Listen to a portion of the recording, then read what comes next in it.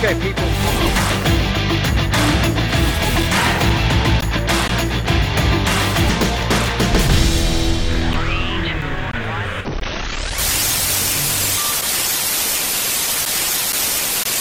Now, our next guest is another woman where we can find common ground, Donna Pokere-Phillips. She is the co-leader now of the Outdoors and Freedom Party with Sue Gray. She's done a lot of work for Indigenous or Māori in this country, and she loves local government. And she's actually with us under very sad circumstances because she recently lost her father. Donna, welcome to the show, and our sincerest condolences to you for your recent loss. Oh, tēnā kōrua. Thank you for inviting me on to your show tonight. So I don't know really how to start this conversation, but it is a conversation that many people around New Zealand are actually having more and more every day now. And we're getting reports of people, you know, even Paul Brennan recently on the platform acknowledged that he had lost 3 people that he knew who were all quite relatively young in the scheme of things. And the overall death rate is actually going up in this country. Some say it's been between 15 and 20%. We've been talking to funeral directors as well. Now, of course, there's a whole lot of reports coming out saying it's the way you sleep, or it's TV, or it's climate change, or all these other things that are causing these sudden adult death syndromes around the world. Now, what do you think happened to your father? And just talk us a little bit about how you're feeling, because it's very fresh, isn't it? Just a week or so ago. Yeah, well, hopefully I don't bring out too many emotions because we have only just buried our papa. And so his problems started in 2021. So interesting, when he got discharged a few weeks ago from hospital, on his discharge sheet, one of the doctors put on there, and I don't know why, because it had nothing to do with his discharge sheet, that he had never had coronary heart disease until 2021. Well, what happened in 2021? They rolled out the jab. When he got the second jab, and I refuse to call it a vaccination because it is not a vaccination. It is a bioweapon that kills people. And our whānau, have paid the ultimate price. But he got myocarditis with his second jab. Now, he was in hospital. He presented himself 4 times straight after he got his second jab. I didn't know he'd presented himself in hospital 3 times until my brother rang up and said, look, Dad's in hospital. It's not good. Come down. I live in Hamilton. My papa lives in New Plymouth. My whānau, I was born and bred there.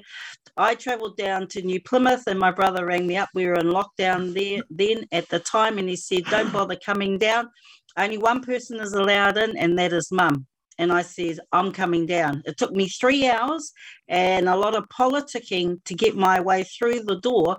When I got into hospital, when he got the jab, I actually demanded, I said, we are not leaving here until my father gets an echo scan, because Dad said to me that he felt like, 1, he was drowning, and 2, that he was having a heart attack. So I said to the doctors, we will not leave this hospital. You'll have to get security guards to get us out until you give Dad an echo scan, because my suspicions was that he had myocarditis. He went down, got his echo scan. The technician says, oh, your father's got an inflamed heart, looks like myocarditis, but your consultant will talk to you about that. His nurse that he has been seeing, because he's diabetic, says your father has myocarditis. When it comes to the consultant, the senior doctor at the renal unit, he says your father's heart has inflamed because of diabetes. And I said, no, it hasn't. My father has never had coronary disease until he got the jab. So that was the second jab. And I don't know why. I just don't know for the life of me, know why, apart from medical pressure, possibly from the hospital, because he has to go, because he's got diabetes, he goes up there a lot. Or it could have been all the ads on TV about protecting your whakapapa, but he went for the booster. When he got the booster, he got pericarditis, and he got what you call pleural effusion, which is very similar to pericarditis, but on the lungs. And his lungs and heart were filling up with fluid. He also got massive ulcers down his throat, so he couldn't eat, he couldn't drink. When we went to hospital, basically they were managing him out. Wow. And I said, I know what you're doing. You're managing my father out.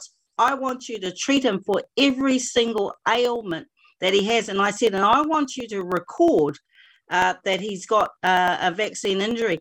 They tried to tell me that my father's injury, this is the pericarditis and pleural effusion, come from him getting COVID-19. Is it long COVID? Did he have a case of long COVID, according to them? Because that seems to be one of the things. They never mentioned long COVID, and I disputed that. And I said, go back to his file. His file will show that he got myocarditis when he got the second jab. Then they released him from hospital. When they released him, he ended up, within that week that they released him, he presented himself. I was there because I was caring for him 24/7. I refused to leave the hospital. I couldn't trust the hospital to look after him. He did get good care while he was in there by the nurses, but I'm pretty confident it's because I was the watchdog over my father. I was there for every meeting with the doctors, and basically every day I said my father has vaccine injury, and they did not dispute me. Actually, behind closed doors, a nurse came up to me and told me, I agree with you. And I think that by putting in the records that Dad had not had any coronary heart disease prior to 2021 was a message from that doctor, because he didn't need to put it in his discharge sheet. Here's the thing, the ambulance drivers, and sorry for going on about this, but the ambulance drivers, within 3 days, 3 times within 4 days, Dad went to A&E.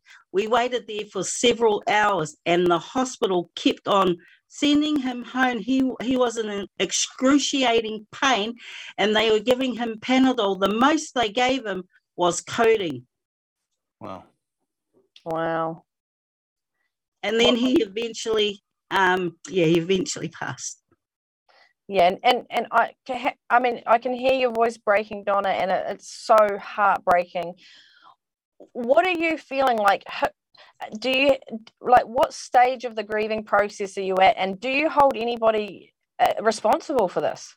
Well, I'm at the angry stage at the moment, and I'm very angry. I'm after political utu, and I want this government gone, and I want people held responsible, and I'm going after this government. I want to go to court to get justice for my father, not just for my father, but my husband's buried several whānau members shortly after they have received the vaccine, or the jab, sorry. And I have written letters to the Health and Disability Commission, to the Ministry of Health.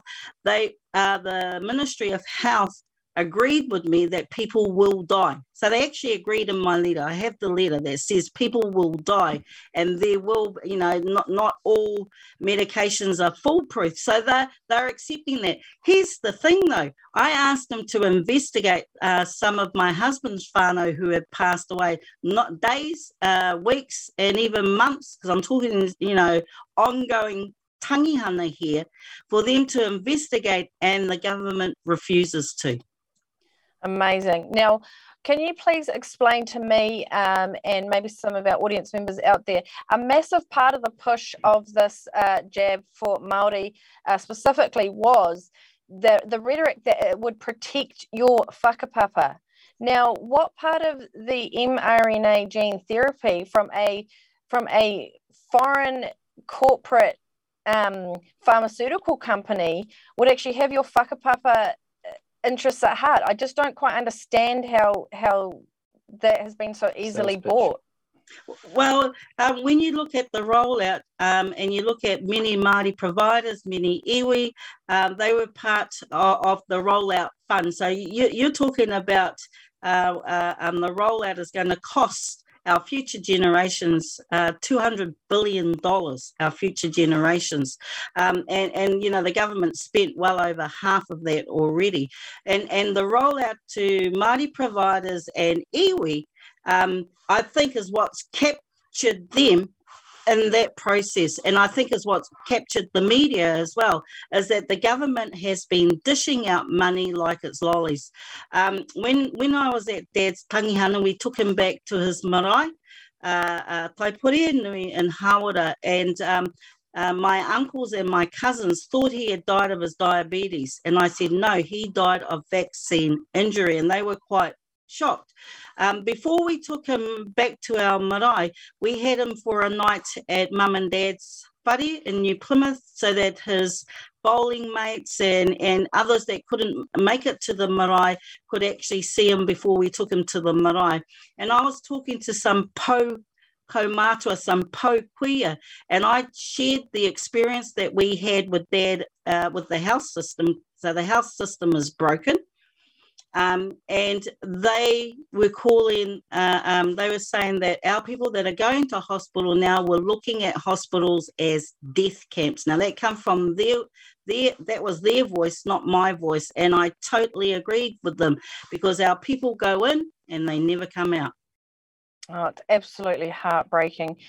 Now, we would love to have you back on the show soon too, because, not only have you been dealing with this personal situation, you've also been dealing with some online trolling, as many of us do, and there has been a case, I think, of two freedom-loving patriots, warriors, whatever we all call ourselves, but I think there's been a bit of miscommunication. So of course Lee Williams kind of giving you a bit of stick online, but I think both of you are actually on the same page. You probably agree with far more than with what you disagree, but we'd love to have you back on to just have a friendly debate with him and a conversation with him to show that, again, we may all not disagree, we may all not agree on everything, but we can have civil conversations and find out about the things that we can agree on. That's right, and I'd just like to tautoko what Bishop Tamaki said. We've all got to get on the same page because we are not each other's enemy. There's right. a bigger enemy out there. I'm also pushing to get onto local government because I believe that we need to decentralise power from central government and give that power over to local government. I do have a local government background, but as you know, I am co-leader for the Outdoors and Freedom Party, but I'm also making a bid for the Mayor of Hamilton and also the Māori Ward. So you've got it first. Excellent. Well, it's been great having you on again, and we loved seeing you in Hamilton when you spoke at our Let's Not Forget tour. So we wish you all the best during this difficult time that you're going through. But we know that you're a wahine toa, and you're gonna come through this much stronger. And your dad will be watching down, and he'll be very proud of you. Thanks for coming on. Kia ora. Pomari. Another great woman in New Zealand doing great things. Calvin? Yeah, I like her, actually. Yeah. It's cool.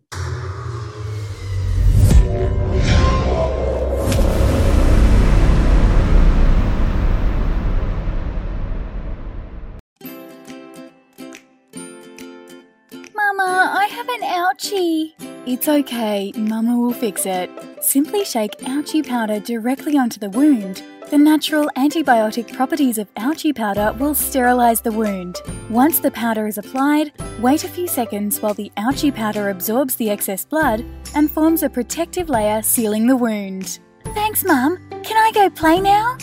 Ouchie powder fixes wounds fast.